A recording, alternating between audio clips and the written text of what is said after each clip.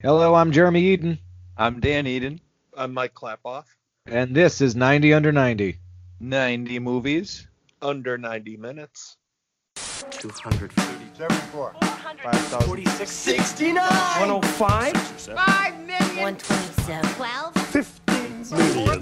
Negative 425,000. 14. 75. Infinity. Well, if you bastards can do 90.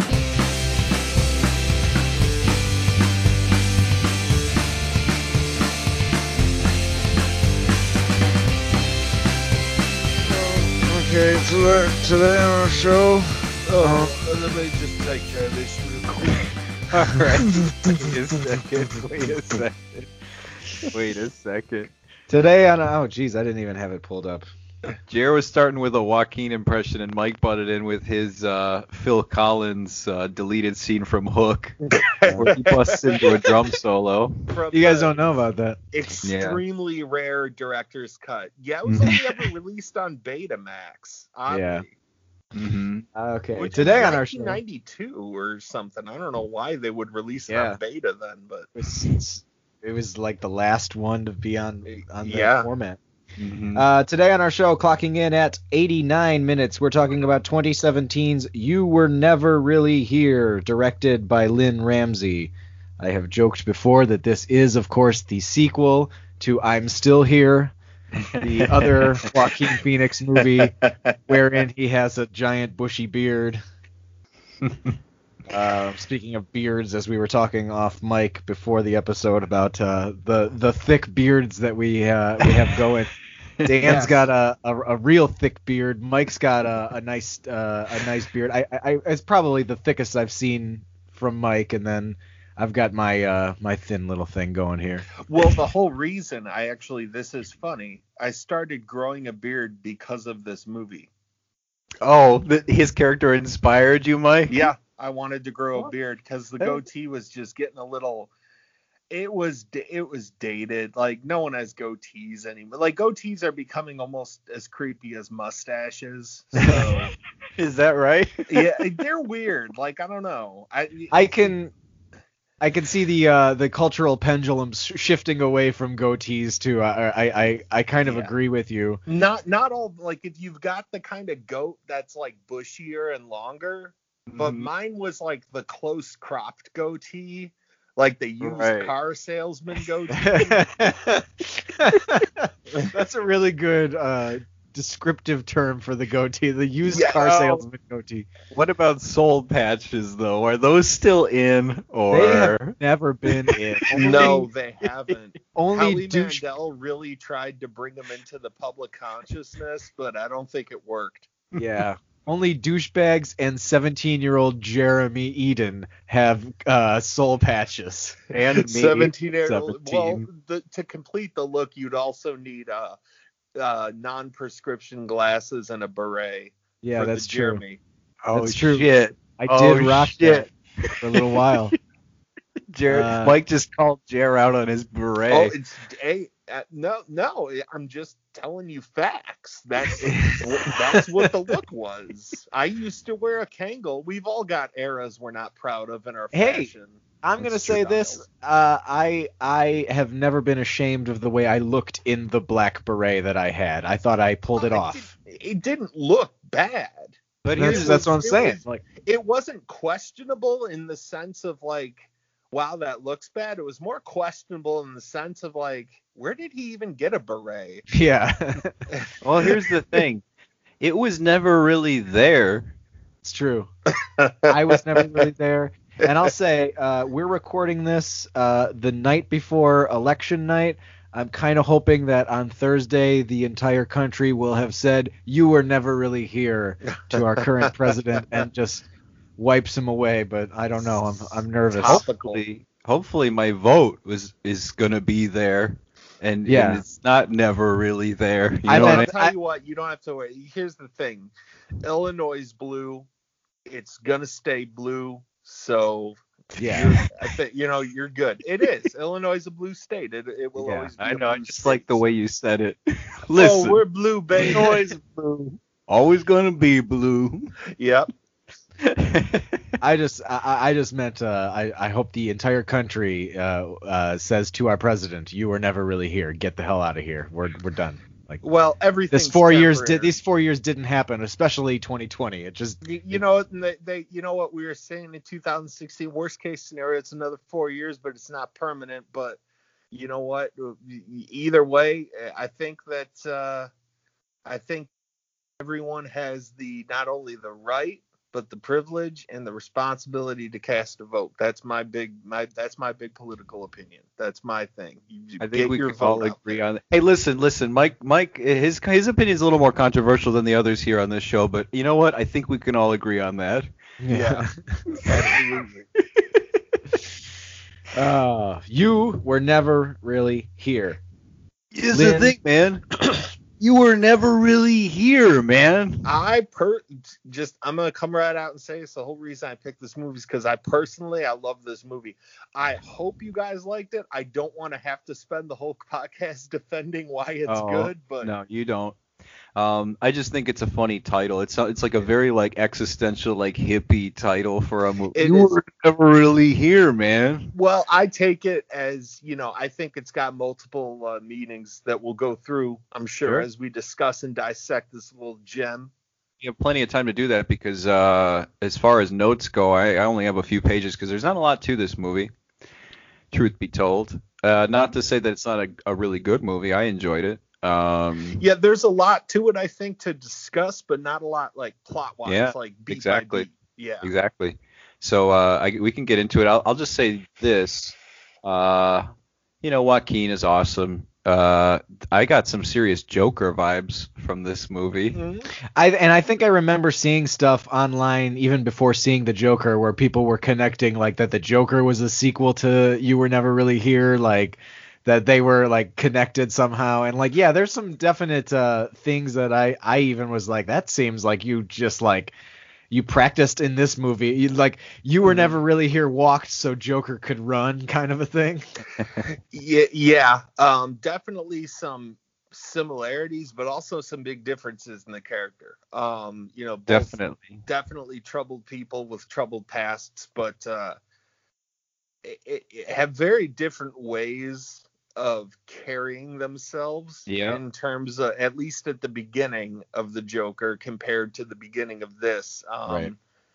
The mommy issues, there's a lot of similarities. You could draw a lot of parallels. Yeah, absolutely. And in this one, he plays a soldier, right? He's so he with PTSD. is, from what I've gathered, severe PTSD, former military, former FBI as well, probably doing some work for ICE. There's flashbacks of him finding a bunch of dead, smuggled immigrants, just absolutely shattered. And he didn't have that great of a childhood too, from those little brief stings of flashback we get that kind of jump out of nowhere that never failed to bother me the more I watch this. And you get a lot of that, and you don't get, usually in movies like this, you get little peppered scenes of past trauma, but then you'll get the full picture later in the movie near the end. In this one, you don't really get any explanation whatsoever. You just have to piece it together yourself. And I think that's part of what makes it so troubling is the fact that like those little bits of that flashback, they're always very loud and they're always very jarring in the middle of something. And it's always like they do the thing which I always kind of find funny where it's like you hear just like it's silence and then it's like a jump scare, or like a train like speeding by and it's on fire, so everybody inside is trying to like warn you, like trying to get help, but it's way too fast. Yeah, it's as someone who's dealt with not nearly as severe, but some PTSD, post-traumatic tendencies, I should say myself, I will say that this movie probably is the best cinematic representation of what dealing with things that haunt you from your past can be like, and how they're always with you, and at times you can suppress them, and other times they are a little harder to suppress, if I may say. I think what you were saying about how he carries himself, he's Joaquin Phoenix. We don't have to talk about how great of an actor he is. I could tell he's a ex-soldier, and you could tell in his physicality of the role. And in Joker, he's standoffish, he's lanky, he lost all that weight, of course. He has bones protruding from his back, and in this one, when he's hunched over, he's actually kind of thick, like THICC, baby. Yeah, he's pretty thick in this movie. Yeah. Again, just Nothing like wrong in, with that. just like in Cutley in this movie. just like in I'm Still Here. Like he's got like the thick arms and the gut going and the big bushy beard. It's the same guy. Yeah, but he has a certain authority about him where I'm like, yep, this feels like how exactly what a person like this how he would carry himself. An ex-soldier, seen some shit, seen some death, been in combat, killed many people. Mm-hmm. Watched people get killed, children especially. It's very upsetting. And Dan, we were talking. It's kind of funny that, not to dive too personal, but we were talking about the emotions that drive a person the other day. The inside outs, yes. Yeah, we were talking about sadness and anger, and I think that his character personifies both. I think he's driven by both in this movie because he has such outbursts of rage, but they're so subdued almost and controlled by this sadness. The sadness is like what tamps it down until it comes out, and he almost comes off this whole movie as just exhausted with living, if that makes sense. That is a great way of putting it. He's like just life is just, it's too much even sometimes, just breathing. To the point where later on, when you get the one little psych out, if you will, you're like, you're like, I buy it. Yeah, like that makes perfect sense at this point. But so theme comes full circle for you guys in that, and even in the title, and then we'll get to the ending. But you were never really here, meaning the existential emptiness, a feeling that you're not even you don't even exist as part of the world, as a part of society, as a part of a universe. That is one of the three meanings I take from this. I take it as that. I take it as the more literal sense of, actually there's four meanings. I take it as that. I take it as two literal senses of how smooth of an operator he is in terms of getting in and out and making sure no one knows who he is, what his name is, and also what he would tell the victims to try and help them cope when he recovers them about, listen, just move past this. This never happened. You were never really here. But I also take it in the sense of how he views other people in his life. He doesn't have, aside from his mother, who even at, spoiler alert, she's gone at the end. It's almost like the way that he treats the other people in his life as a defense mechanism. Like once they're gone, and he moves on because he doesn't want to have to cope with the devastation that can come from suffering through what he suffers through while trying to maintain a meaningful relationship. So there's a lot. Yeah, I've watched this movie many times, and there's a lot of subtext. Like Dan said, though, like the beats are real basic. It's point 1, 2, 3, and 4, but there's a lot more going on under the surface. Yeah, especially based on the synopsis that IMDb gives. There's two synopses, and one of them is a little bit briefer. And like the way that it's written implies like he's a guy who goes in all the time and he does this thing, and you're gonna see like 4 or 5 of these things, and it's like nope, like you get like one, and it's real slow, but like Joey the Cleaner, rated R, for some humorous dark situations. Yeah. That's it's I'm glad though that if you watch the trailers to this, they're pretty true to form, but this would have been very easy for Amazon Studios to throw up trailers that would make it look like something like Joe is a hitman out for revenge. Yeah. No, like just those kind of Instead, they made it more Lynn Ramsey-y. They made it more indie-y. And I only say that based on I didn't even see We Need to Talk About Kevin, truth be told. But when I was in film school at Columbia, they introduced us to Morven Caller, which is an early movie. It's Samantha Morton's breakout role. And I really dug that movie. So I was excited to see this movie. I've been putting off this movie for so long because of this podcast. And, isn't it weird that like is now a part of our lives? Like, well, I don't want to watch it yet because I know we're going to talk about it later. Yeah. I haven't watched the Addams Family animated movie because I'm like, well, eventually we're going to talk about it. Mhm. Well, the other night on Stars Family, they had Beethoven's Third, and I was like, nope, I can't. I want to so Oh bad. God. And to have to fight the urge to watch Beethoven's Third is like that's a tough one to get over. That's a tough hurdle. Oh, It is. I know. I had to just turn the TV off and walk away, frankly. Good for you, Mike. Good Yeah. for practicing that discipline. Beethoven's Third. That's when Judge Reinhold takes over, isn't it? Like, Oh, God. well, that was the problem. Is that when I problem. turned it on and I was like, this is the one with the judge. Oh man! And I had to leave. I couldn't do it. I was so close to just Well, sneaking hold on it a in and being second. like, I'll pretend like it's a first reaction when we eventually do it. Hold Yeah, on. no. But I decided to stay true to form. So Was it theatrically released? Because I don't think it was. So it's true. That's true. Although we're living in a pandemic world where all rules are off, so like I'm kind of Retroactively as well. no, I don't know. I may be a little bit more lax on that rule going forward. I don't know. We'll see. But so far we got so many to get to that we'll see. If Beethoven's Third made it to a theater, even for a weekend, we'll get to it. now this is Wait, number it's 90, someone's right? backyard.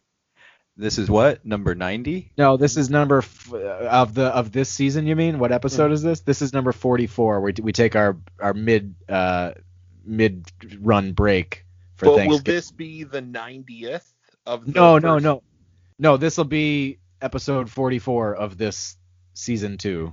Which Oh, would be season 90 two. Oh, plus okay. 44. Yeah. Which would be Because I was 134. for a second, I was like, "Oh, I was number 1 for Spinal Tap, and now number 90 for this." Oh, we're well past 90. Oh Two no, we're very past si- 90. We're well past 9. I'm behind, but two very similar movies. It would have been fitting to kind Yeah. of come around from Spinal Yeah. Tap to this. It's kind of like starting or ending where you began because they're pretty much the same movie. Oh Yeah, absolutely. Absolutely. I mean, that's a circular spectrum right there. They both have unkempt hair, kind of long and scraggly, so there's that. And that's it. And that's it. So- Yeah. Stay at hotels. All right, so you were never really here. Never have I wanted to read the book more because I bet there's a lot of that PTSD stuff in there. And Jonathan Ames is such a dark, humorous writer. He did, for example, Bored to Death. It was one of them. He did Blunt Talk, I believe, with Patrick Stewart. That's I thought I liked the first season. I got a kick out of that. So I was expecting this movie to be funnier, but I still enjoyed it. So here we go. It starts. He's gearing up in a series of close-ups. He being Joe, the hitman, played by Joaquin Phoenix. We're in a motel, hotel, Holiday Inn, and Joaquin, he's in a motel. He has a plastic bag over his head, and I guess it's how he calms down. What do you make of this? Because this happens a lot in the movie. He puts a bag over his head and he just kind of suffocates himself for a little while. I'll be honest. I just started meditating, and I don't think that this is a method I want to try. He so I take this as just part of his severe bout of suicidal tendencies. I mean, there's other scenes in this where he's dangling a knife over his head, and this I think is one of the suicidal games that he plays with himself, and it's almost a method of self-torture, inflicting pain, going to that threshold to the point where you're almost ending it as a way to try and find some kind of meaning in your life. And until one day when you just decide to go through with it.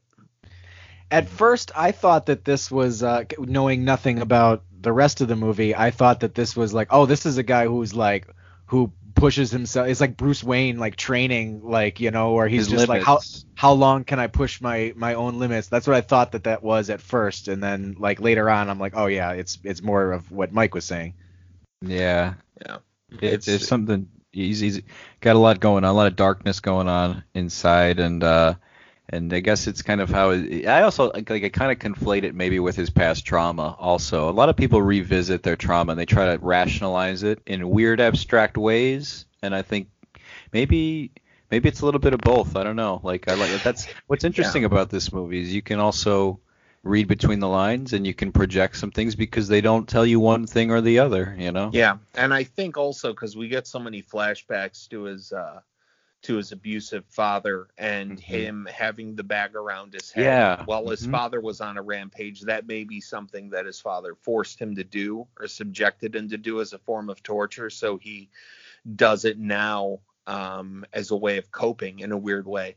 Because a lot of times from the limited knowledge I have about, post-trauma, you tend to do the things that hurt you most in order to cope with them, which is very, very strange, but it's true. It's a thing. So no, I always thought that was interesting. Not to go too deep, but like, no, I won't. So I won't go too deep.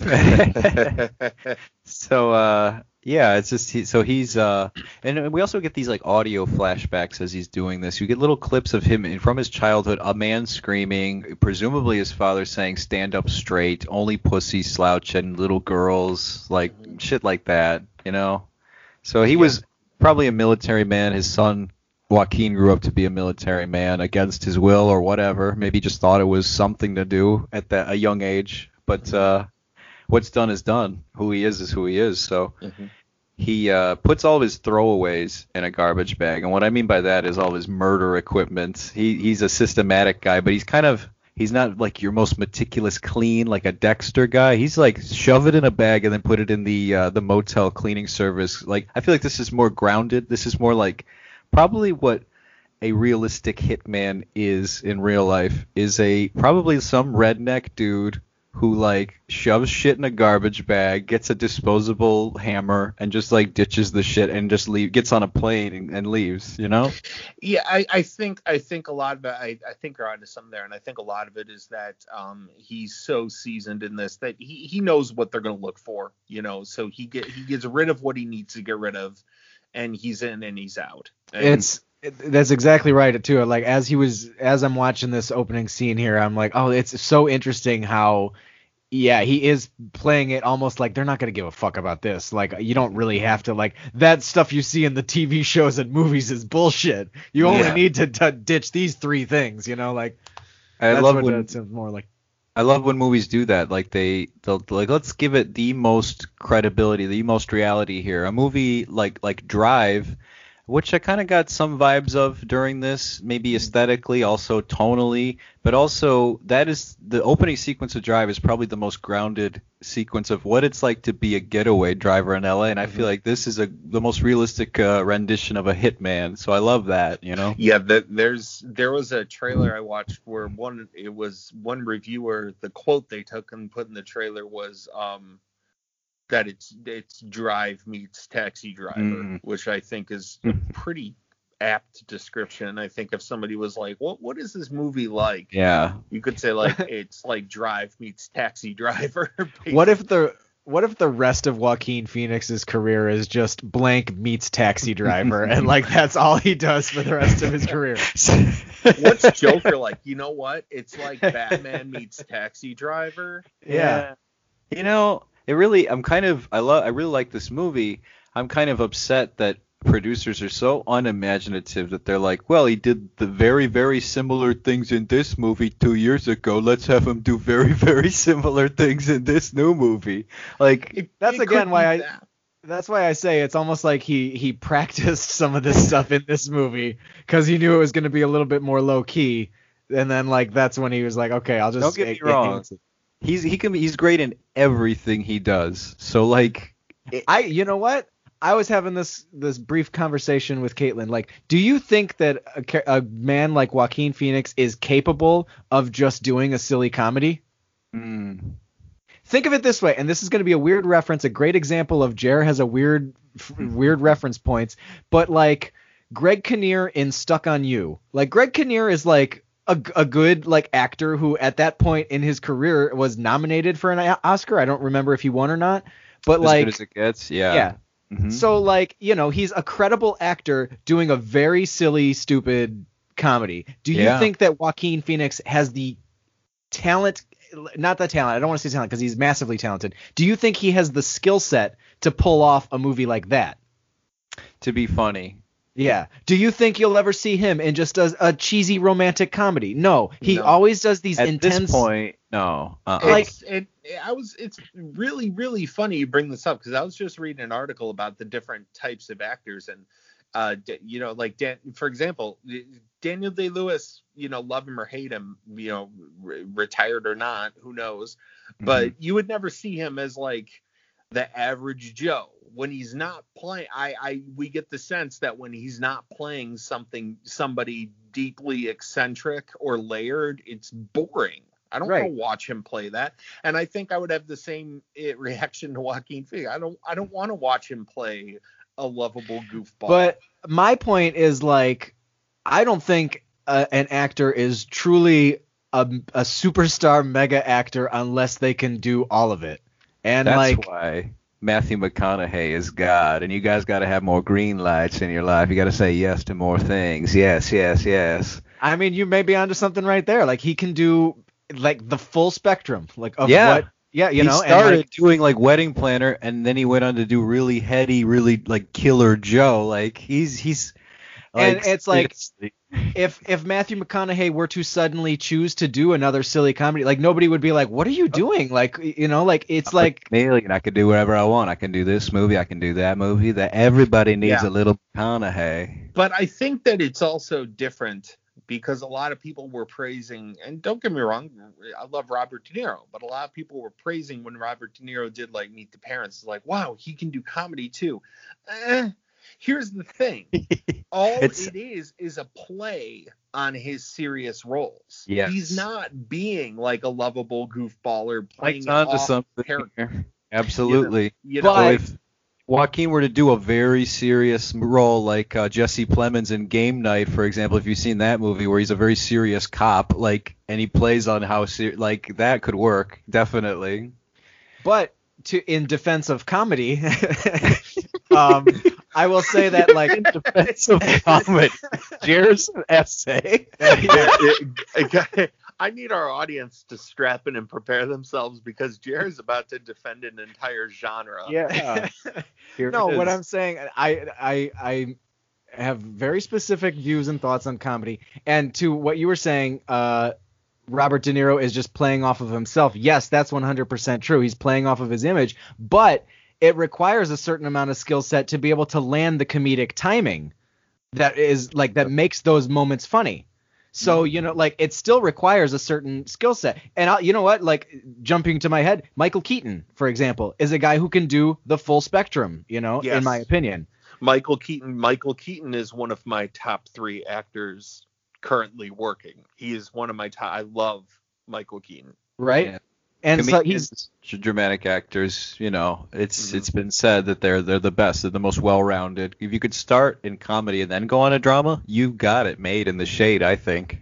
Well, Tom Hanks started as a comedian too. And Michael Mhm. Keaton was a stand-up, Matt so- Damon, speaking of Stuck on You, somebody Yeah. who's can do both. Right, exactly. Yeah. Yeah, I would put him in that category, but like it's weird because Tom Hanks being like probably the most famous actor in the world like right now, you would never see him do a movie like this. He can't pull that off. Like he You were doesn't never have really here? Yeah, he No, doesn't have can that do- skill He can set. do drama, but it's certain. It's like a. You can't get intense It's from what Tom I call Hanks. dad drama, where it's like. I'd love to see him in a movie like this. I'll say that. Well, what about Road to Perdition? He was a pretty ruthless gangster in that. Yeah, he's a 1930s Chicago gangster, and then I've in his seen- new movie with Paul Greengrass, he's a western where he's like defending a girl, and he's like it's like Man on Fire but westerny. All right. Well, But no, I see what you're saying. Like we were watching the trailer for that movie that I forget what the title is. But Katie was like, I don't buy this. Like, he's supposed to be like a Western like tough guy. Like he's Tom Hanks. Like yeah, so yeah. do everything. Yeah, like they're gonna be like, I'll see you here at noon, and he's just gonna be like, oh, okay, Okay. all right, I'll be there. Larry crowning it up. Hey guys, remember Larry Crown? I do. Here's my impression of a scene from Larry Crown. Why don't you get a different shirt next time? Okay. Okay. And then he drives away on his Vespa. And then he gets a date from Julia Roberts and he dances privately and he thinks he's alone and then someone walks in and sees him. And Yeah, he you goes, guys- "Oh, Okay. You guys have completely sold me on Larry Crown. I'm gonna go rent that right now. I've noticed that my Tom Hanks impression is dangerously close to my Larry David impression. Okay. Oh, do you guys remember when Larry David was in the Three Stooges movie as the Yeah. nun? Do you guys remember the Three Stooges movie? I just watched a video of that on YouTube defending. There's like, I think Mo Howard would like this movie. Like, it's all right. So anyway, where were we? You were never really. We were talking about Yeah. Joaquin as an actor. Okay. And- So he's intense, and maybe he'll Yes. play a comedy role someday. But my guess is it'll be like Mike was saying, a play on his intensity, which I would like. So. Okay, so he's leaving his motel. He gets rid of his throwaway bag in the housekeeping garbage can, and he sees cops out front of the motel. So he has to turn right around because he was never really here, and he leaves through the emergency exit. And as he's heading down a narrow, dark hallway, some guy tries to mug him, and he fucking headbutts him. And it's the movie, although it's an hour and 30 on the dot, right? It takes its time with some of these scenes. It really lets it play out and breathe. After he headbutts him, we cut to like a wide. He does a 180 because this is how cautious he is. And I thought maybe Jonathan Ames was going for a gag in this movie. It's just like people are like, dude, you don't need to use a middleman like Angel. You could just come to me. You're way too cautious about this stuff. Like I thought that would be like a joke in this movie. So what he does is he turns 180 in the alley and he just walks away the opposite direction that he was walking. And this is a perfect scene to show how dangerous he is. He gave that guy a concussion. The guy vomited on the ground. Yeah. And he was never really here though. Yeah. And then he gets in the cab and the theme song swells. And can we just talk about the soundtrack for a second? 'Cause Sure. Johnny Greenwood, I really, really like this soundtrack. It's a combination of It was him. 80s synth. Yeah, it's a combination of 80s synth with orchestral soaring pieces and just other parts where it just is scattered and completely chaotic, almost like him, like Joe. Yeah. He did the P.T. Andersons. He did There Will Be Blood. I think he got an Oscar. No, he wouldn't qualify because he used samples, I believe. But him and Trent Reznor are proving that rock stars are also composers for feature films. And have Danny been. Elfman, like Jared just. not that you would call him a rock star, Well, but like he was Sure. the Mystic Knights of Oingo Boingo, How could you forget? Yeah, absolutely. who also did the soundtrack for the movie that we will never review, Forbidden Zone. Yeah, sorry, no, that movie No, is. no. Yeah. Don't be sorry. I'm just pointing that out. They did the soundtrack for it. Fair enough. So he walks away opposite direction, gets in his cab, goes to the airport. As far as like rating goes for stealth level in a video game, he's rating pretty high. You know, that mugging was a bit of a hiccup, but he gets in the cab, and the cabbie is like singing, and then they mute it briefly to show us the title stylized hitting the screen. And there's a lot of, and I noticed that in like Morven Caller, that might even be Lynn Ramsey's kind of signatures, like kind of people sitting in back seats, and you get that just the streets, the lights kind of whizzing by in the background out of focus while some cool music plays, and it's kind of hypnotic, you know. very very reminiscent of Locke, which we just Yeah. talked about. Like it reminded me of that. I heard that episode. I've never seen that movie. I immediately added it to my voodoo list. I It's gotta good, watch it. man. It's good. really good, yeah. And I just got into Peaky Blinders. Stephen Knight, who did Locke, does that show on Netflix with Cillian Murphy. That show's pretty cool too. Black coat with the red right hand. Mike is familiar. It's a good show. So you're in it. All right, Yeah. good. Cool. I've seen we need 2 to talk. episodes so far. I actually started watching it a week ago. Cool. I'm like Katie's more the bigger fan. I'm just kind of a peripheral fan for now, but I like it. So, so the title I hits. got into that show because I heard that they used Red Right Hand for the theme song, and I was like, ooh, Not only did totally, they that use sounds like it's up my alley. Not only do they use it, but like in the middle of episodes, in the end of episode, they're like, we have the rights to this song. We're gonna use it. Well, they actually use it as an overarching theme, Yeah. not just as opening titles. It's a true theme song to the Yeah. show. Yes. Yeah. And absolutely. And some other Nick Cave stuff too. I So love Nick Cave. Anyway, the title hits. He goes to the airport. He uses the payphone there to let his employer know it's done. We've seen that in other movies, other variations of it. On his and way- I do like that that he obviously he's at the airport because he's in Cincinnati and he has to get back to New York. But when I first watched this movie, the first time I watched it, it didn't register he was in Cincinnati. I thought he literally had to get taken to the airport just to find a payphone. Yeah, I was It's the only place you can find them these days. and even there, they're like pretty much gone. Right. And you see, like, that could be, like, I wouldn't put it past Jonathan Ames to capitalize on that and make that, like, a gag almost, like, in this movie where he didn't have to go to, like, the airport to fly. He had to use a payphone. But, like, that's just not the way. It's a pretty serious movie. And there's a lot of again, you were never really here. The title, it comes back into play. He's getting a drink of water and he turns around and sees a girl lying on the chairs looking at him, and they show a shot of the water fountain running without anybody standing there, and then it shuts off, almost like he's such a ghost to other people that, you know, It makes me, and I didn't really buy into this too much, that, like, is he not really there? Is he really literally not really there? Is he a ghost, like in a ghost story? But no, he's there. It's just that the movie's doing visual metaphors is all.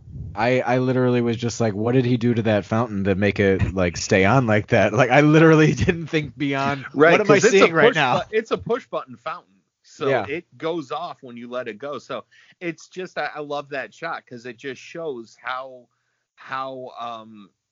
adept he is at making himself, unseen. And then he goes to the grocery store. He goes to Jewel and he tries to use the automatic door, but it won't open for him. And it's like a 5-minute scene of the entire. Oh Remember yeah, that? like I can't. It won't. Can someone please step in front of me? Does somebody please just open this door for me? Yeah, like Carrie Coon in Fargo season 3. Oh yeah, that's my favorite season. It's a good. Did you watch any of 4 yet? It's airing. No, I have not yet. Yeah, I haven't. Do you have Hulu?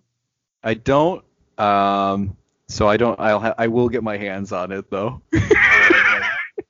Oh yeah, Dan has what's called the Dan streaming service, and it's exclusive. So, well, I was never really there, so.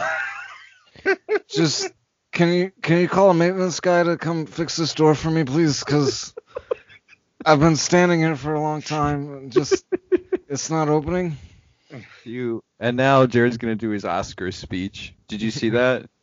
Yeah. They're milking goats and taking goats from their mothers. And yeah. A long time ago. Fun of that, but not to. Go ahead.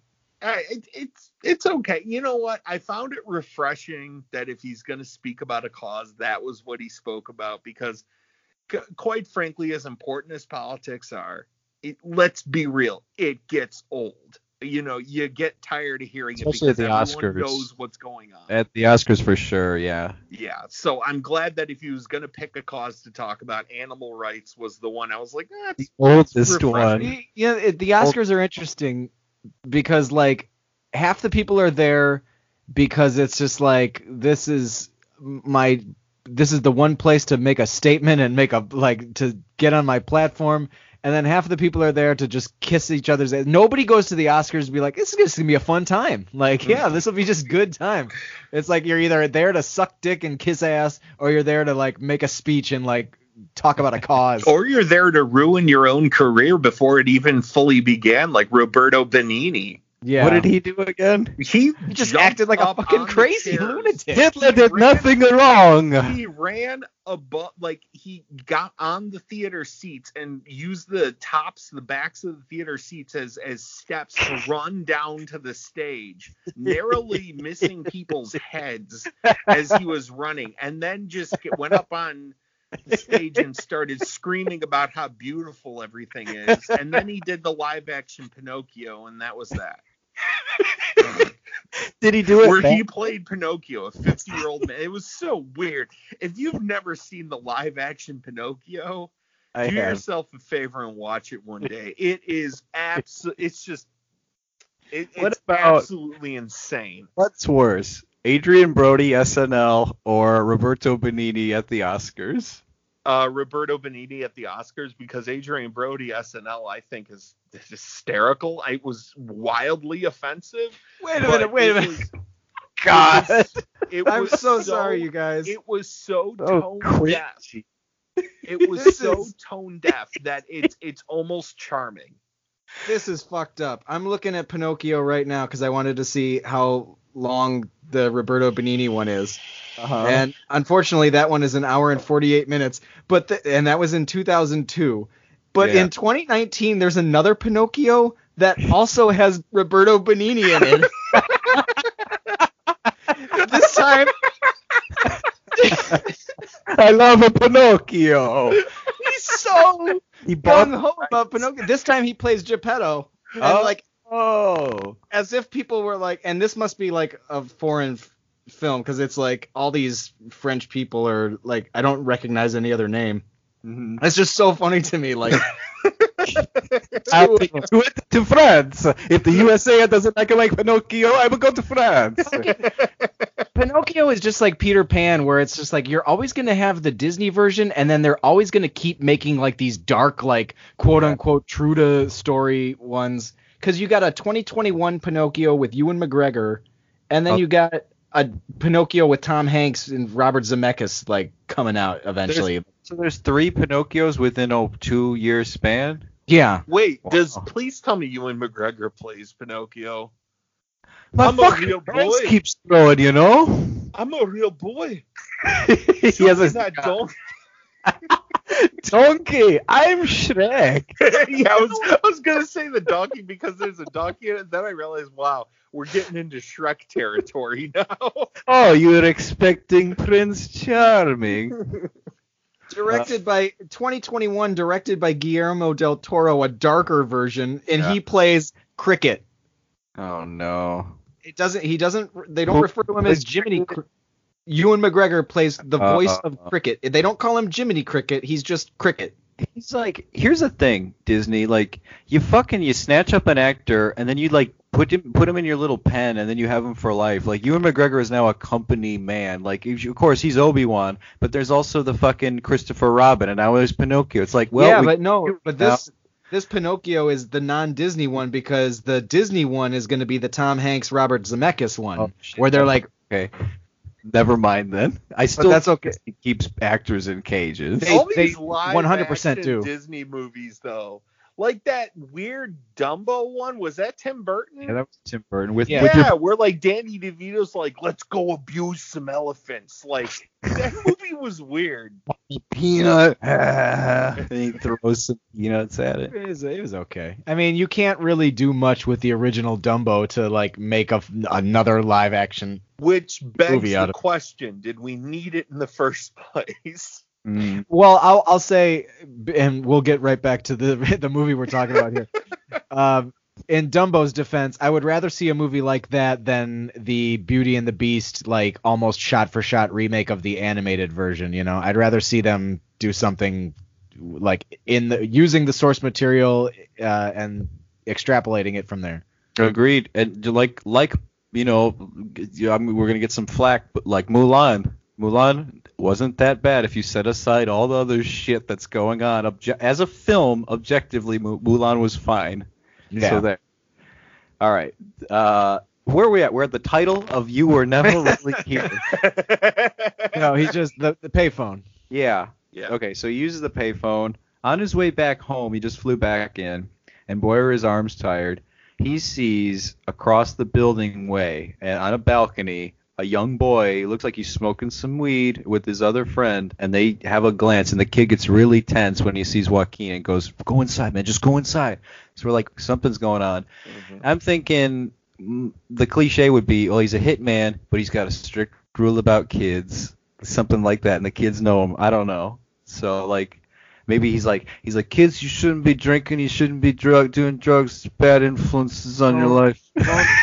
Don't throw away your lives, kids. You got a lot to live for. So he What goes. did I tell you about hanging on that balcony? It's dangerous. Go Dan- inside.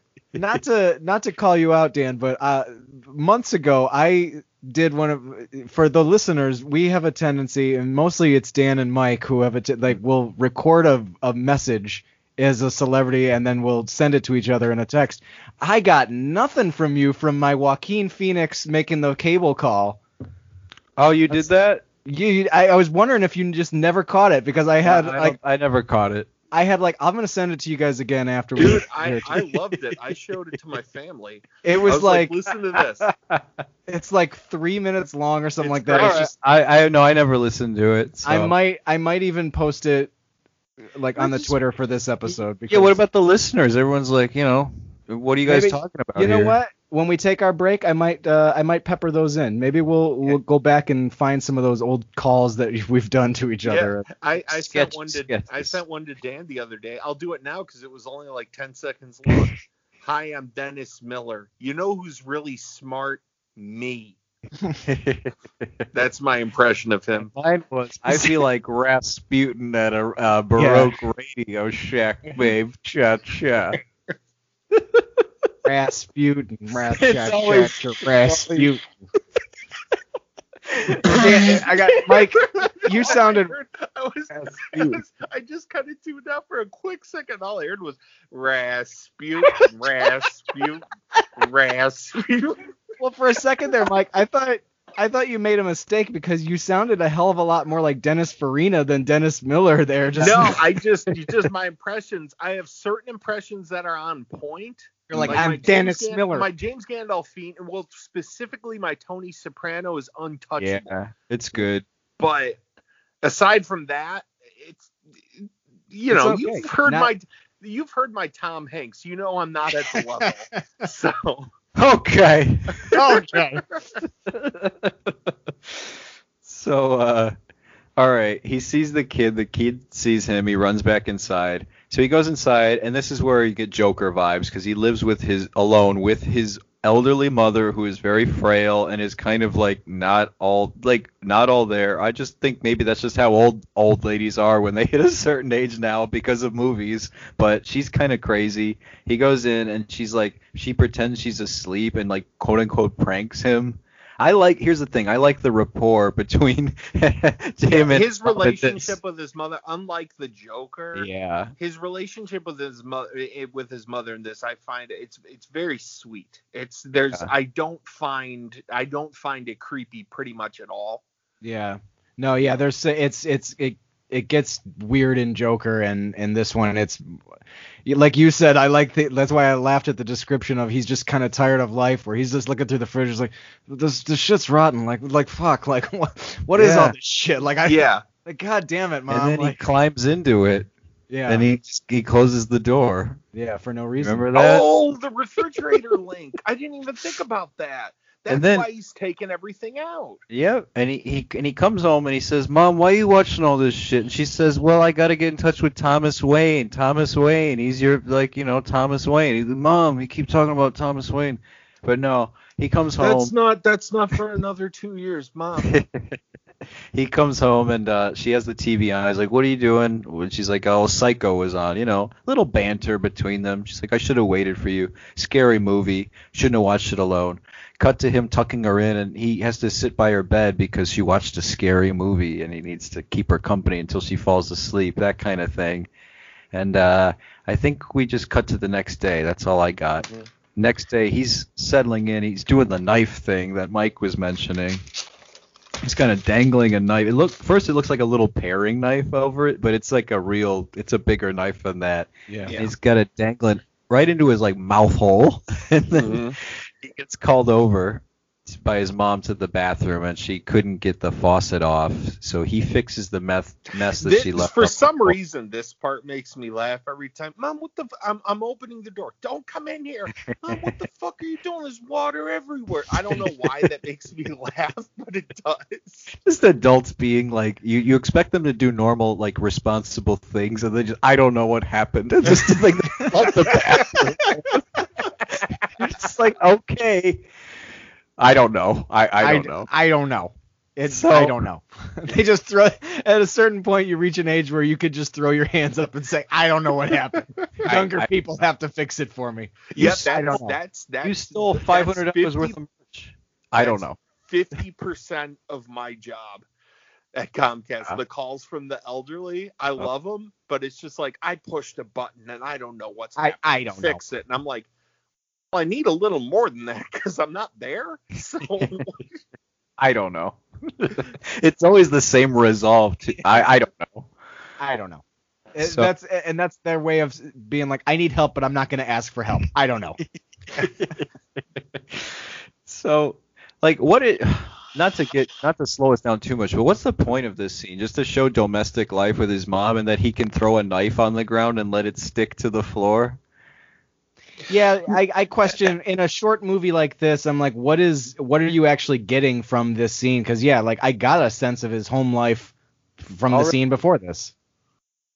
I think that because the scene before this just shows the good parts of their relationship, and now it shows some of the frustrations he deals with taking care of his elderly mother. I think that's pretty much it. And it doesn't go on that long, so it's fine. Yeah, it's fine. So Joaquin visits Angel at the bodega, and this is a bodega, not a convenience store. Get your facts straight, people. This is a bodega. We debate sometimes at home, Katie and I. Is this a bodega or is this a convenience store? And I think it really boils down to: is there a cat there? Is there wood paneling at all? Will they make you a sandwich in the store? That's a bodega. It's all about how organized it is. Well, if the price tags aren't all in the right spot and you got to ask about certain things and how much they cost, it's a bodega. It's a bodega. Yeah. If there's more questions than answers, it's a bodega. If they'll make you a sandwich and they'll squish it real flat with extra pickles, then it's a bodega. Is that a Birds of Prey reference? No, it's Spider-Man. Oh, okay. But Birds of Prey also has a nice bodega scene. A bodega scene with the bacon, egg, and cheese. I've heard about That's right. This. But I've heard don't watch that movie if you're hungry because it's going to make you hungry. Yeah, it does. That scene in particular.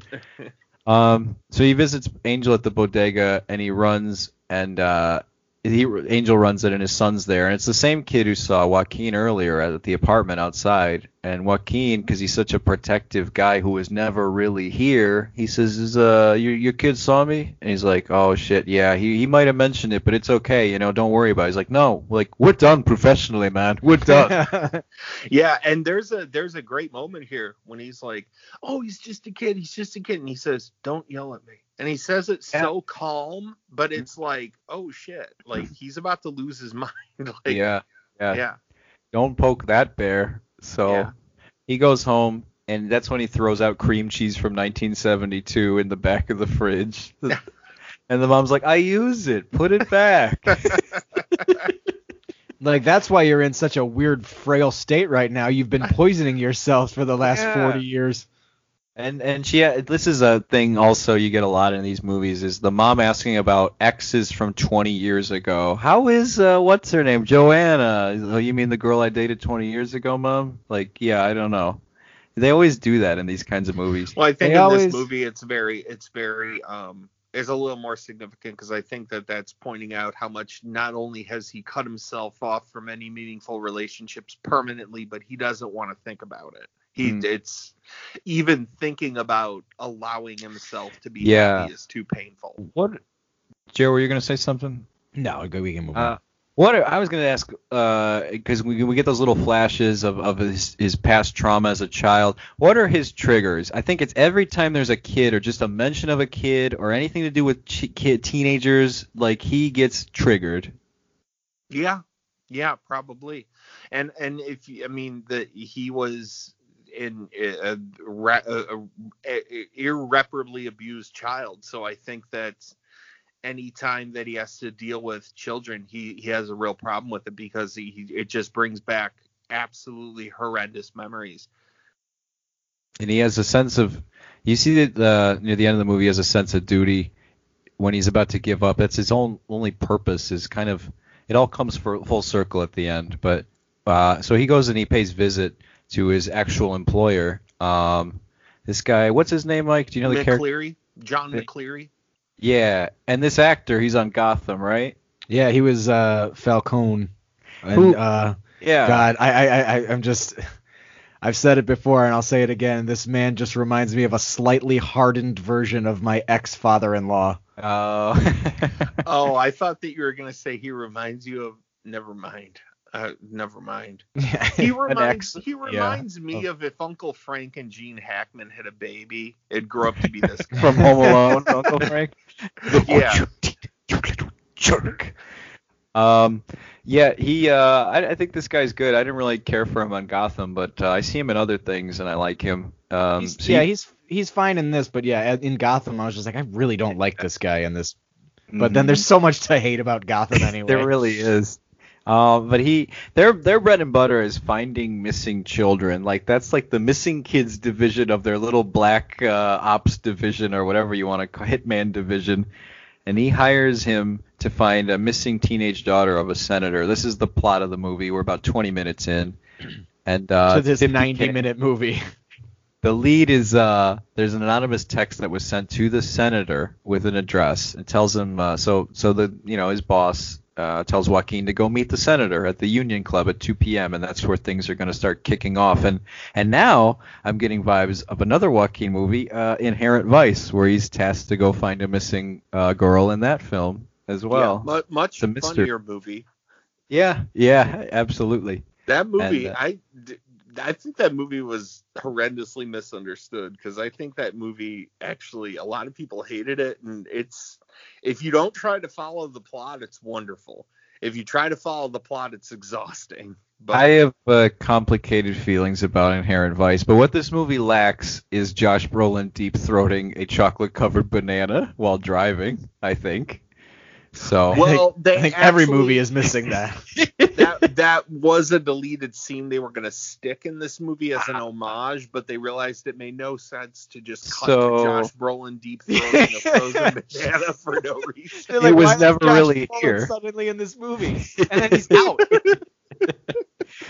And it's not in like the good way, like the Alec Baldwin, Matthew McConaughey cameo that gets you an Oscar nomination. It's just confusing and wrong. Why is he credited as Bigfoot? We didn't even get to know him. Like, well, his it name was originally in this. It was originally going to be one of his traumatic flashbacks. You'd hear like his father screaming, and then it would cut to Josh Brolin deep throating a frozen banana. The Shining mixed in with this. That's funny. So what does his boss do? Before he leaves to go meet the senator at the Union Club, his boss makes a nice gesture. He says, because of this job, I'm going to be able to take my boat out on the sea. And how do you feel about you, me, a couple steaks, some cold beers, sunset, maybe we fuck? Joaquin Phoenix. You didn't say that. I know. But Joaquin is just spacing out, and he's just like, what are you saying? What? And it's just like, come on, man. Like, that, your guy, he just reached out, But you're so checked. You were never really here, man. I don't know if it's that he spaced out. I think that what was more like, are you kidding me? Like, we're not going to do that. Like, I took it as I wasn't paying attention. I'm sorry, I stopped paying attention. Throws Get out of Malibu, Lebowski! I knew exactly. Yeah. So off he goes, and at this point, he's outside. He's on the streets. He was never really here. There's some teenage girls on the street, and they're taking a picture, and they ask him to take a photo of them, and he has to like recover after that on the street somewhere kind of private, and like just kind of take a breather because he was with near some teenage girls. And, well, this young Asian teenager looks a lot like the first girl that he rescued. If you look at the picture that he burned in the hotel at the beginning scene, it reminded him of her. So that's a repeat viewing catch, I think. Yeah. Well done. Well done. So I caught something in this little triggered scene here because it's so montagey. It's a flashback of him perhaps slipping a candy bar to a girl at a border fence, and she goes off, and like a little boy soldier fucking shoots her and takes the candy bar. Yeah. He saw that. He's seen some atrocities, senseless murder that people just shouldn't have to see. Yeah.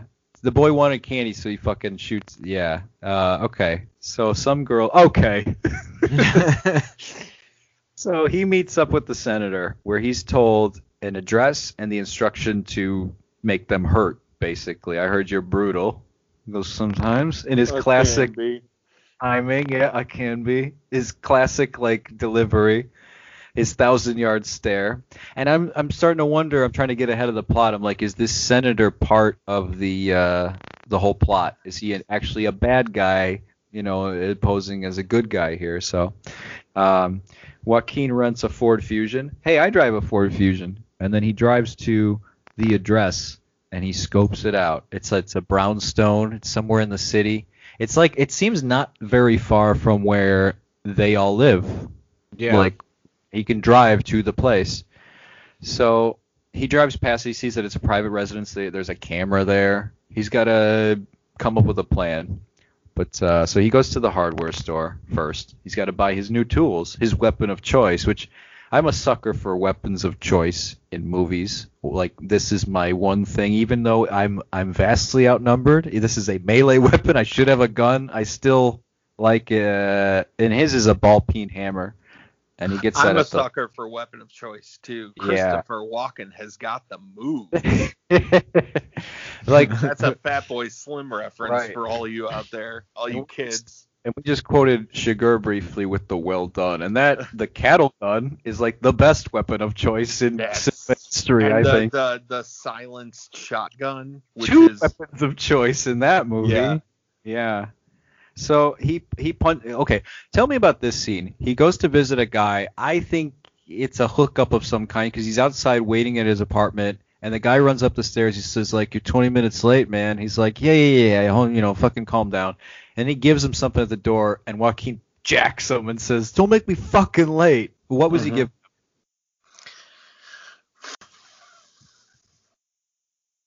I don't know. Yeah, I don't know. I was waiting for Mike to answer with I don't know. One who's seen it multiple times because I didn't understand it either. I've seen it multiple times, and at first I thought he was like giving him like copies of keys to the place, but I think I don't know. Maybe it seemed like he was handing him keys, and it may have been like keys for the interior doors in there. It's far as I can get, but the front door had a code, so he needed to get that to get in. I'm thinking that would be my best guess because it looked like keys, is that it was copies of keys for that particular address that were gotten from a locksmith who sold on the black market and stuff like that. But because the front door had a code, he needed a way to get past that. That would be my best guess, but it's a guess. I thought it might have been drugs, but that's my guess. But there's no further evidence. It could have been drugs because he is, if you notice, he is taking a lot of prescription medication, and I don't see him as being the kind of guy that would make an appointment for a doctor. Yeah. Wait, it's 2:30. I gotta take. Do you guys have some water? I gotta take this pill. I don't want orange juice with it. It's acidic and it makes the pill dissolve and it hurts my tum-tum. He stakes out the pedo hangout He sees a guy leave. He's efficient. He parks the car, leaves the back door open, and they just keep, the violence in this movie is a lot of it is off screen. A lot of it is between scenes. It is not a brutal movie. There are some hammer hits, but it's not like old boy hammer hits. There's not like it's actually pretty tame. Because it's conceptually brutal, but Yeah. what's shown isn't necessarily Yeah. what's bad about it. like they do the thing where like they're in the like with him, and then they cut to like a security cam footage without sound, so you don't actually get like the full on brutality. You're seeing it from a distance. There's a little bit of a disconnect there. It still has impact, though, I think. Yeah, I do. I liked it. I read that it was budgetary, really. Like the director, like they just didn't have the money to shoot these kinds of big like effects of like getting whacked and everything like that, so they kind of had to, which kind of created its own little style of like everything you see is pretty much after the fact or like minimized in a weird way. But yeah, it's still pretty intense when you're watching. And it was all right for me, 7 out of 10. So he leaves the door open, goes and snatches the guy who just left the building. He is not only told there's 2 guards inside and where they are, but he's also given the door code. So now Joaquin duct tapes him up, leaves him in his car. I love the way he questions this kid, because he's the second he has him down, he says like, listen, I've got some questions for you. I want you to be honest with me. You can tell he's definitely been in FBI military. He's interrogated before. Yeah, he doesn't need to break fingers in this movie. Mm-mm. He just has to just be like, dude, like, I'm not gonna hurt you. Just calm down. Like, just give me some fucking info here. I will hurt you, but yeah. I'm totally capable of it. Yeah. It's not on my agenda. I just need the info. Yeah. And we're halfway through the movie, and this is like the climax of the movie, and so it's halfway. So I'm wondering there's gonna be consequences to this sequence. He goes in. It's a security cam sequence. They're cutting between security cams up high in the corners of the hallways of this nice palatial kind of, it's a 3-story like It's the brownstone version of a mansion. Yeah, it's nice.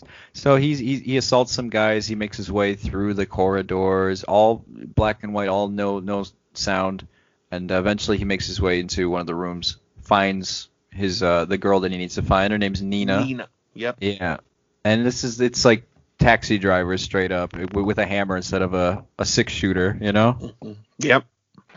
And he gets the blood that we see is not pink. that hand blown off in Taxi Driver is great. It is great. I just hate that they color corrected all the blood at the end to make it look like Pepto-Bismol for censorship reasons. So he gets her out, and he drives away with her, and he drops Aaron Boy off on the street before they take off. So he'll be all right. And they park for a bit in a parking garage. And ahead of time, he went to that store. He bought some soda ahead of time. Candy. Mm-hmm. Yeah, for her. And she tries to seduce him because she's programmed into that. And he says no need for that. That's interesting. I literally, when he was buying all that stuff, I just thought, oh, he's got his own little like post-kill routine. He likes to have a soda and a candy bar. Like, that's cool. You know what? After I smash a guy's head in with a ball peen, there's nothing like a Butterfinger. Nobody better let a finger on my Butterfinger. Or else I'll smash your face with a ball peen hammer. Now, speaking of weapons of choice, the ball peen hammer. Like, yeah. Do you think that to me, when I think about like the brutality of taking like the prying end, the crowbar end of the hammer, and using that to like whack somebody in the skull, yeah, that'll do it. That seems more intense to me than a ball peen hammer. Like, I don't know. It's well, the ball peen, I think the whole thing is that it's not gonna it will cause blunt force trauma, but won't necessarily leave as much, if any, blood. I think you're right. That's got to be what it is. And I also think ball peen is just more novel. Like, you'll read it in a Jonathan Ames book and you go, oh, how specific and how quirky, in a certain way, And if you watch, actually, there is a scene where he's hiding in his closet, cowering from his father, who's coming in his room very quick, but his father's carrying a ball peen hammer. So that may have been a weapon he used against him to hurt him when he was a kid. Right. And as a result, he has taken that on.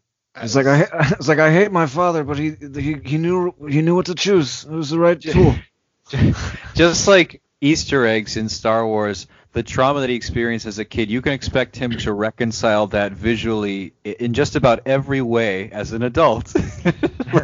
Well, his dad ate a ham sandwich when he yelled at his mom, so he always eats a ham sandwich now at 9 a.m. when he wakes up. What? His thing. I'm not caught up on Star Wars. What's the ham sandwich thing? I guess what I'm getting at is the guy who was in the room with Luke when they're planning the Death Star, he has a fucking novel, and the guy next to him has a fucking novel, and there's no incidentals. And what I'm saying is all of his trauma, there's no incidental trauma. He has to live it, and he has to visually show us his ways of reconciling with it years later, like ball peen hammers and bags over the head and all that. I had this image of like Kylo Ren like seething in a chair and being like, "Give me a ham sandwich." Like I just thought it was part of Star Wars, and I didn't know about. It is, and that's the big ham sandwich scene. That's why The Last Jedi was so divisive. Everyone was so pissed off about the ham sandwich scene. Yeah. Do you know what I mean, though? They spent 25 minutes talking about ham sandwiches in that movie. You know what I mean, though? Like it reminds me of the opening of Last Crusade. It's like the guy who gives him his hat is named Fedora. He develops his fear of snakes in that sequence. Like that eventful afternoon. When you get to like the fifth movie in a series, and it's like you got to show us all the things that we don't need. Nobody was asking these questions in the first place. Yeah, I will respect that, at least for the sake of this movie. It doesn't rub it in your face, though. It's quick. It's true. But like everything's a Chekhov's gun in every movie, it seems. Like you can't. I don't know. So even like trauma is in a way, it's going to pay off in some visual way. But. Well, I think that when trauma and, basically being a damaged person, I think that for this movie, there's really no avoiding it, since it's the overarching theme. So you're going to have to deal with it as it is. As a filmmaker, you're going to have to deal with it and find ways to tie it in. But I get what you're saying totally. Yeah, here's what I'll just say. Here's my hot take. I really like this movie. I just don't know how original it is.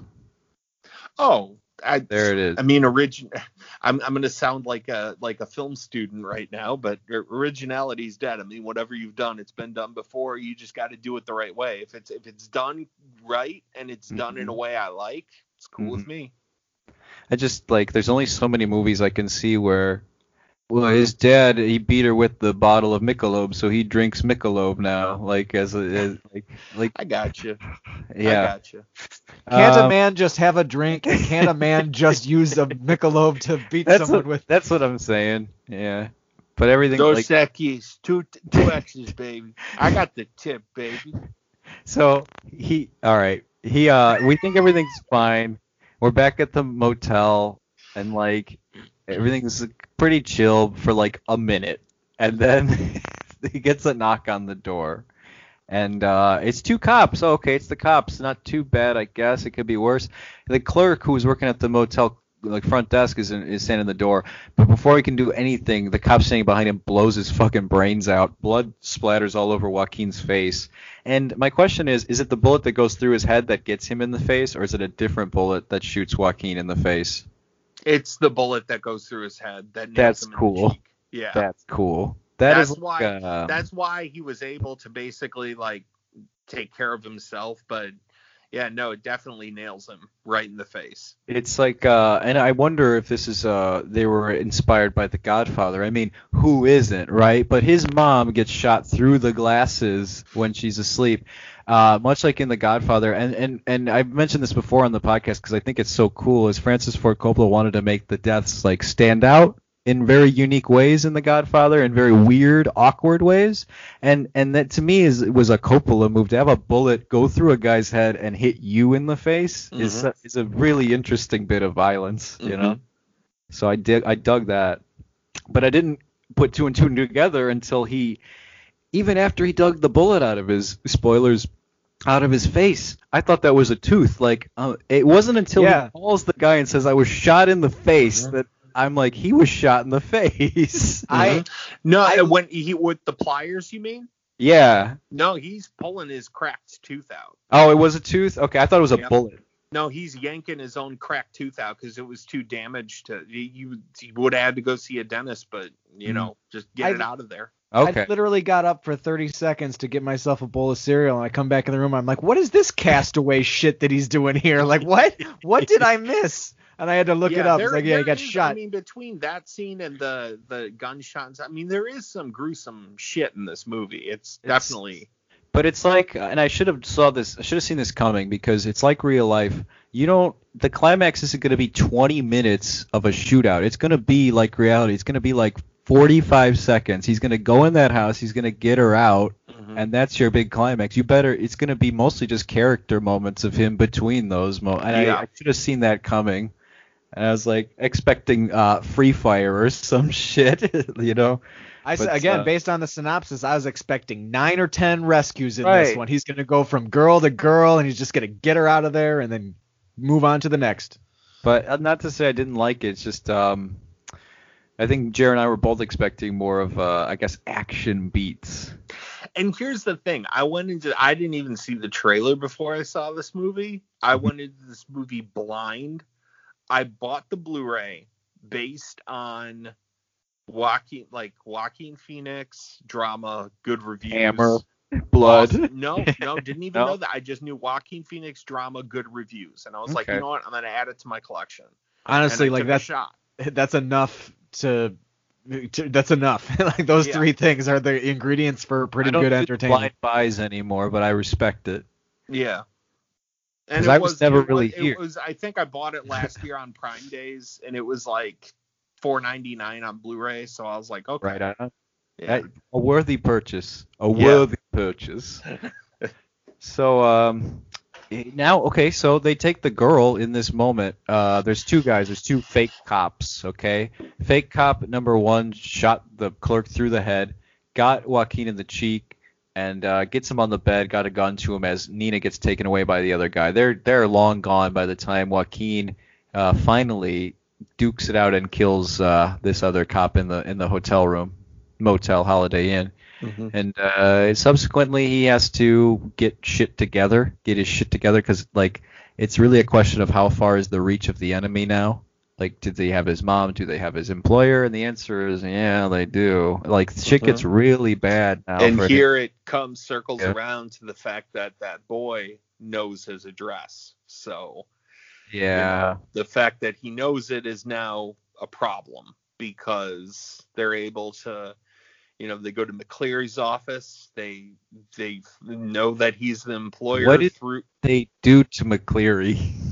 His hands, did they hit his hands with like something a bunch of times? Yes. And then they something, I think that they cut his throat, I believe. It's brutal. There's a pool of blood on his desk, and his hands like have holes in them, like big stigmata, but not clean cuts at all, like really cracked. It's because they knew McCleary hired him because Senator Vato got confronted by Governor Williams in the hotel before he was pushed off. He did not kill himself. He was pushed off that hotel. Yeah. He was defenestrated, people. Yeah. Word of the day. Word of the year. Just like Roger Podacter. Oh, man. Just you know like what? Do not ever confront him about not knowing his account at Blockbuster. He does not. True story. One time Mike calls me at Blockbuster and I'm working, and you might have been working at your Blockbuster at the time, and you wanted to do an account lookup, very common for a Blockbuster employee. And I go to my system, I get ready, and he goes, all right, I'm like, he says, first name Roger. I'm like, all right, what's the last name? Podacter. And then when Dan said he couldn't find the account, I went into the rant that the actor that plays Roger Podacter goes into in Fear and Loathing in Las Vegas at the hotel clerk. Snapped on me, and then we all had a good laugh. A weird amalgamation of two completely separate. Same actor. In Mike's head, Roger Podacter is the same guy in Fear and Loathing in Las Vegas. Checks into the hotel who couldn't get his suite. who chews out the guy from CSI. What's his name? Chris Maloney. Yeah. Or Law and Order. I'm sorry. Oh, sacrilege. Law and Order. But what I love about that is that if I had pulled that stunt on literally anyone outside of our circle, it doesn't play. No, Yeah, not no. at all. Oh, it does. They're just like, I'm not seeing it, sir. And appreciate Roger Baxter's existence, you know. And I was just saying, just like last week, to this day, I think Ace Ventura has some of like the best character names ever. Like really creative, fun character. Aguado, Podacter, just Ace Ventura, Ray Finkel, you know. Made up names like Dan Marino, you know, stuff like that. So. Okay, so now the rest of the movie, dark shit is happening. So he goes to the office, like Mike said, his employer murdered. He calls Angel because he notices that the car is out of the Rolodex covered in with a bloody thumbprint. So he calls them. Bad timing because at Angel's bodega people, he has some hitmen, guns to him and his son's heads, and they get. It doesn't end well. Yeah, it's not good. So now what is Joaquin going to do? He's going to go home. He's going to check on his mom, make sure everything's okay. Is there a string on his doorknob in case like the guys like have a Home Alone trap in case like he comes? I don't know. I didn't catch Yeah, that. he does because he sets that up because he knows that his mom does not leave ever. So he knows that if that string is broken, somebody besides him came in the house and something's wrong. So he would lay down some Matchbox cars and maybe some broken ornaments and a flamethrower above the door. Yes, there was another deleted scene actually. You don't even need throwing a chocolate-covered banana. He did. He put tar on the stairs to the basement with a nail. Brutal. Oh man, that part with Marv with the nail in the foot. And he goes, and there another part of that scene is actually he has this soap that has a dragon head on it and he sprays it all over the front steps. Yeah. That's the second one. The Monster Goop, yeah. Monster he got that sap, man. Pilkins Choice chest. So okay, his mom is dead. He goes in and he finds out that there's a pillow on her head. There's also a bullet hole through the pillow. He lifts it and sees a Godfather-style execution through the glass. You know what's fucking dark? I was thinking about today is that you know how when he comes in, they have like this running gag where when he comes in, his mom pretends to be sleeping. She probably thought that was him in the house and was pretending to sleep when they killed her. That's a level of sadness that I didn't think I could acquire in this episode. Oh man, and not to mention there was a little kid in the room too, and he got executed, and a baby and a kitten and a puppy, all executed. Not a puppy. No. Everybody has their trigger, and for Mike, it's the puppy. Yeah. He gets very gently angry. Not a puppy. No. And he starts throwing shit like a loaf of bread or like a pillow, like gentle, soft things. A bag. So now that he hears some noises downstairs. Cool. We're gonna get a quick action beat here, but it's really just he comes downstairs and you hear guys shuffling about and it's tense, it's suspenseful, and then he shoots two guys off camera. It's just Joaquin in this shot, and you just hear ugh, and the other guy ugh, and you just hear violence off camera, and then I mean, like if this were like a shot in GoldenEye, I would not have been able to do it this quickly. Like he's got auto aim that is precise to the pin. He's good. Yeah, if you were playing, if this was a round of GoldenEye, I don't know if I would have conceded the win. I think that there was some cheat codes going on. Yeah. I can't play GoldenEye without cheat codes anyway. From now on, slappers only. I'm not doing this with you. One hit kill slappers only. That's the only way to play GoldenEye multiplayer. In the frigate, slappers only. No odd job. No odd job. Jaws if you want. I don't know why you would, but that's just detrimental to your own performance. Yeah. Would you like to handicap yourself? If so, be Jaws. Sure. You go for it. So, okay, he shot one of the guys. He shot one of the guys and he died instantly. Fuck that guy. But this other guy who's dying slowly on the floor, like Joaquin becomes brothers with this guy within a 5-minute span of time. He like joins him. He gives him a pill to ease the pain. He asks him some questions about like where he came from, like what's going on, you know.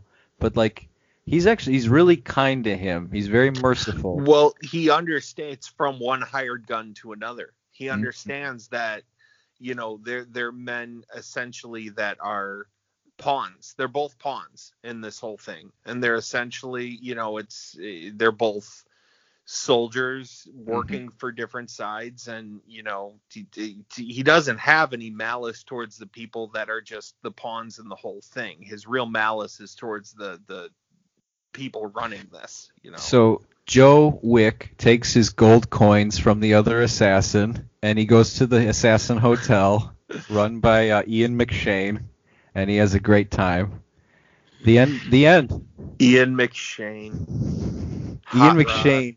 Remember Ian the McShane. Hot Rod episode, guys? You should go back and listen to that. Give it another listen. Yeah, It's a you know good what, one. guys? Apropos of whatever, you guys should listen to Hot Rod.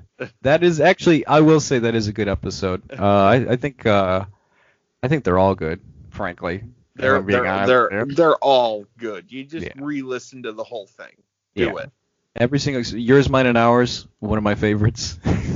I re-listened to that the other night myself. Oh, great. So after he gives the merciful death to the other guy, he gives him the pill. They sing together on the floor. Mm-hmm. He holds hands with the guy as he dies.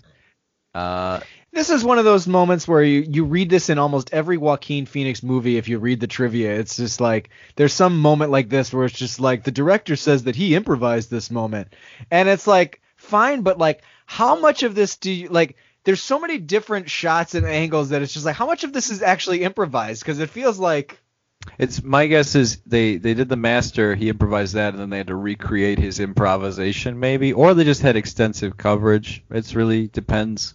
I don't With know. a It just small budget, probably one camera. I always find it interesting when it's just like, you know, like you read like, oh, he got in the fridge. That was an improv. And then it's just like, no, he sat down and sang with somebody. Like this whole thing is an improv. Like that's a lot. As a director, I would probably be upset if my actor was going that far off. I'd be like, okay, come on, man. What are you doing? The trivia could just be bullshit. You know. I mean, that's true too. It could be a flat out lie that somebody. I think the setup is you're gonna lay on the floor and you're gonna ease him into death gently, and then he busted out the song part. Maybe, I don't know. The I have to watch it with sings along commentary. him too, like Yeah, I know. like he knows all the words and everything. They sing "Lady in Red." Cheek to cheek, because his cheek got blown out. Oh, like the Buscemi special Never- in Fargo. Never put it past Mike to do a pun like that where it's Lady in the Red. thing that happened is the thing that's in the song. I like when Jared described that. He described it the way I would describe it, because the thing that happened is the thing that's in the song. Because the thing. The thing that happened. So Joaquin takes I thought it might have been the guy that he like. I'm like, you're really in love with this guy that you were singing with, because now he's in the back seat of his car and he's driving. But no, it's his mom in the plastic bag in the back seat, and Joaquin is going to give her a proper burial at sea. I at guess. the lake. Yeah, a somewhat proper burial. He weighs her down, the bag down, but he also weighs his suit down. This is a big suicide attempt here. Yeah. Um, He wants to go to peace with. He wants to lay himself to rest with her. Yeah. And they go, and it's a very a lot of these underwater drifty shots. They're always beautiful, murky, dark, and you see the figure. It's very Impossible in nature. metaphorical. Their descent, and that in that moment he has some flashbacks, right? He has that montage he had of his life, his past, his trauma, and somewhere in there he decides it's not his time, pulls the rocks out of his suit, and he swims back to the surface. What is it that's keeping him? I think we can agree that it's the girl And she specifically called to him as they took her away at that motel, you know? Yeah. That has an effect. So he has one last thing to do, and I love this kind of trope or whatever is I got one last thing to do and then I can go die. You know, and it's usually like the taxi driver thing or whatever, you know, suicide mission. So this is the climax. We find out that through the guy that he sang with and killed, that the governor, his favorite girl was Nina, the senator's daughter. Yay. And he traded her around. Yeah, And- essentially manipulating the senator into complacence with this nasty bullshit. And it's really crazy because this stuff never happens in reality in America. No, especially in the last 4 years, this kind of thing has not happened at all. No, From not at sea to shining sea. There's an election tomorrow, you guys. Yeah, it's already happened at this point. Yes, it's out. We're all miserable. Yeah. That's Because what he declared a victory at noon on election day. It was insane. Nobody could believe it. He's like, only 3 states are in. I won. I'm good. Well, well, I mean, I was not to get too off the rails here, but even if he loses, he's not going to concede, No. and then it goes to the Supreme Court, and Yeah. they got Coney Barrett confirmed. Yeah, so so- now the So Supreme we got a Court lot. is We got a lot of Republican. fun. looking ahead, yeah. or Yeah. behind us at this point. Get your popcorn, but don't stand in the same spot for too long. You might have to duck. Yeah. Get your get your popcorn, your pop quiz. The color. Yeah, do you remember that? Yeah, the And I green, always hoped that blue. would never get yellow because then it just looked like popcorn. Yeah, that's terrible. Why would you want that? I was always wanted the confused. purple. To me, I was just like, these names are wrong. Why is Pop Quiz the one where it's a mystery, and Pop Secret is the one where you know exactly what you're going to get on the inside? It's true. It's true. And I link. Oh God, where are we going? But like Super Mario World and Pop Quiz, because the colors of the popcorn and the colors of the little Yoshis, I remember like conflating like historically in my youth, you know. So I just thought I'd say that. Anyway, he goes to the governor's basically like the headquarters, the political headquarters. Like think taxi driver, think the big office, and he follows the just the single car, like the limo, to like a governor's mansion deep in sort of a remote kind of area of the state, maybe uptown, maybe upstate. I think where does this take place? New York? Yeah, it's upstate. Yeah. It's upstate. So they go there, and it's like the perfect place to kill him because like there's only a few guards there. It's very quiet in the middle of nowhere, and he storms the castle slowly, suspensefully. It's in the middle of the day, and then day turns to night, and he's just kind of stalking the property. Eventually, he gets inside, and this shit goes down. He gets in, and he has to assault a couple guys right off the bat. And when he goes in, there's a twist, though. This is the big ending here. What do you guys think of the big ending? It turns out that the governor, someone beat him to it. Someone beat him to it already with the governor, and we don't know who, but the governor's dead. His throat's cut. He's on the floor, and Joaquin breaks down, starts crying. There's a lot to unpack here, so let's unpack it. What's going on? Well, Nina killed him. We find that out momentarily. But I Gone girl. I just took it as he couldn't find her at first. And he thought that what he thought is that because powers even higher than the governor knew that this whole thing was getting out, that they killed both her and the governor. So I think that he basically thought she was dead at this point. Okay. Let's rewind a little bit. So Nina definitely killed the governor. She gone She's girl. she's covered in blood. She's got the razor blade right next to her when he finds her.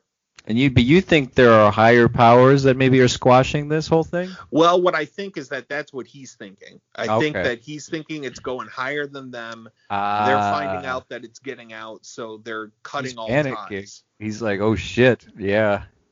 I thought, here's what I took it as. Oh shit, my mission's already completed. I really have no reason to live now. and I know it. Well, yeah, part of that, because if he thought Nina was gone, then what reason would he have? Yeah, and I thought it made a lot of sense, strangely. Mm-hmm.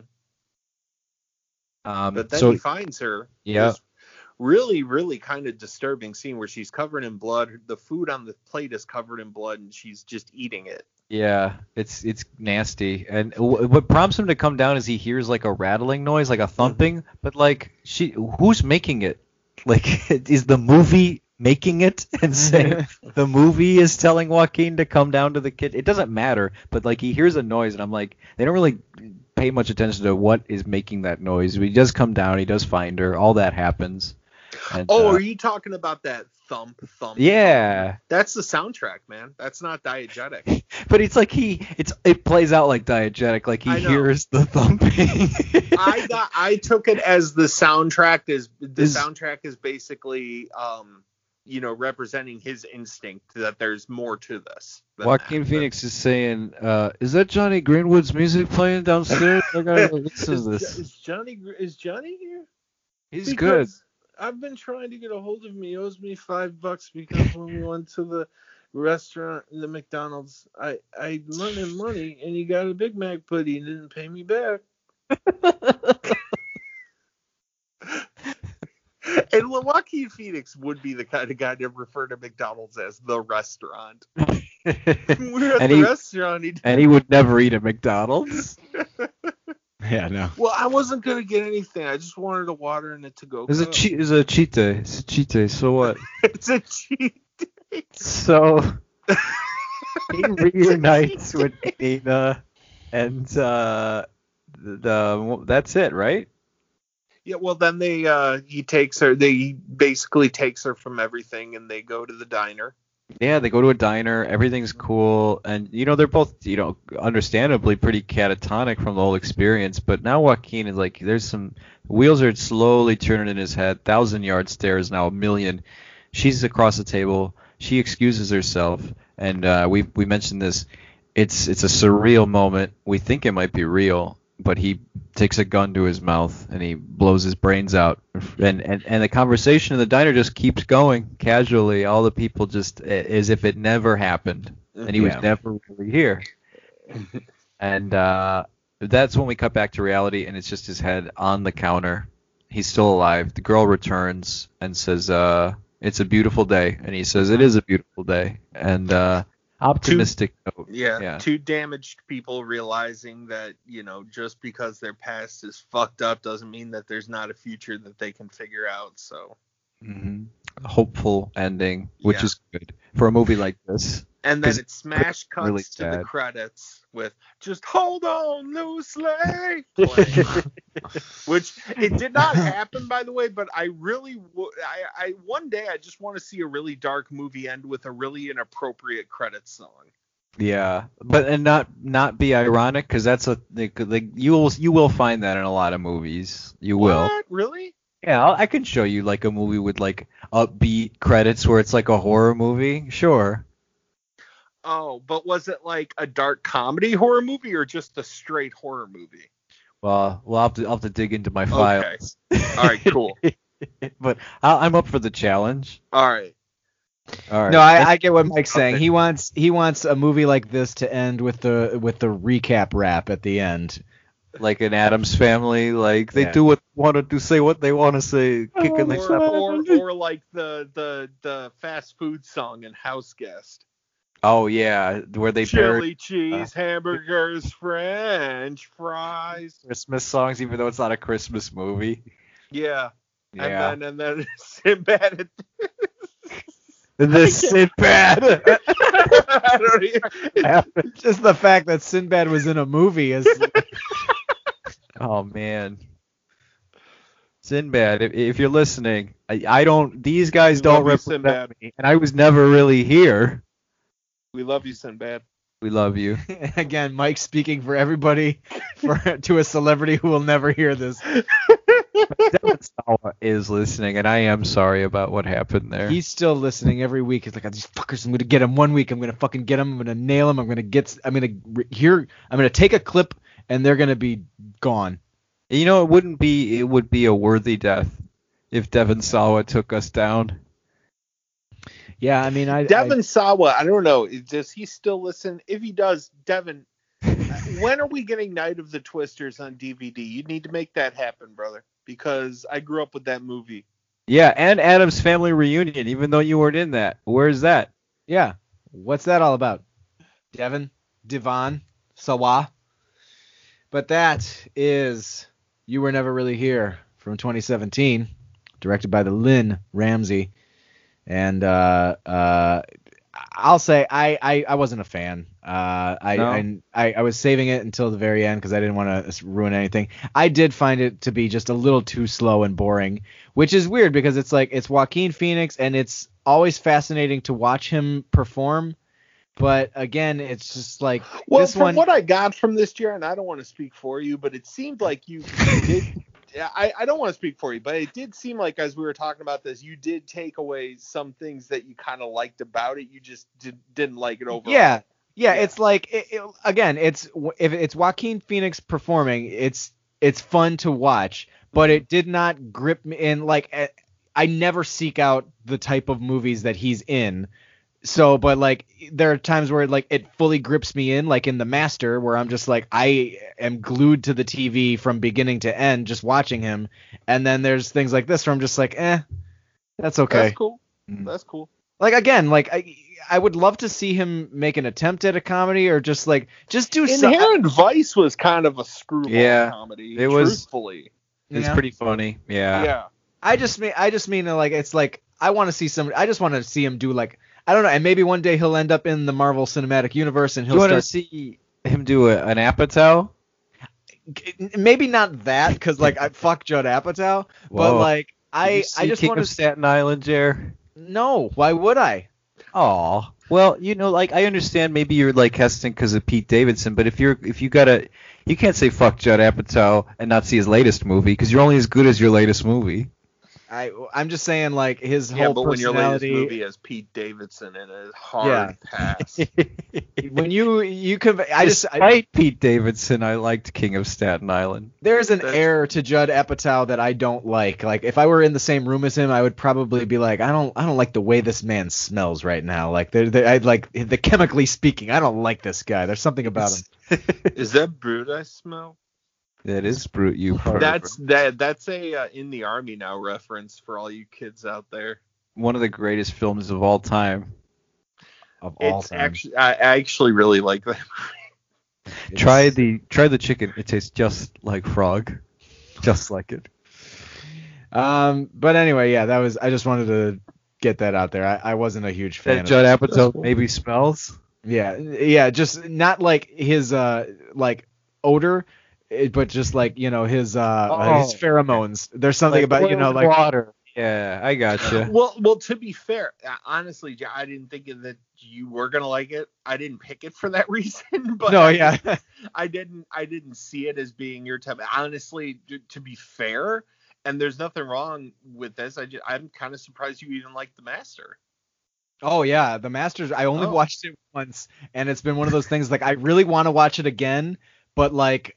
I enjoyed it so much the first time that I don't want it to be like it's one of the few movies where I'm just like I'm not ready to go back and watch that again and revisit that. Like I'd rather my memory of it exist for a while. Gotcha. But yeah, that is it for us this week. We will be back with one more episode before we take a little break before the end of the year. And in the meantime, don't forget to follow us on Twitter and Instagram and Facebook. And we might be throwing in some little extra bonuses between now and the end of the year. But like previously recorded phone conversations that were never intended to be for anyone other than us. We'll see. Maybe. But anyway, until then, I am Jeremy Eden. I'm Dan Eden. I'm Mike Klapoff. That's a wrap.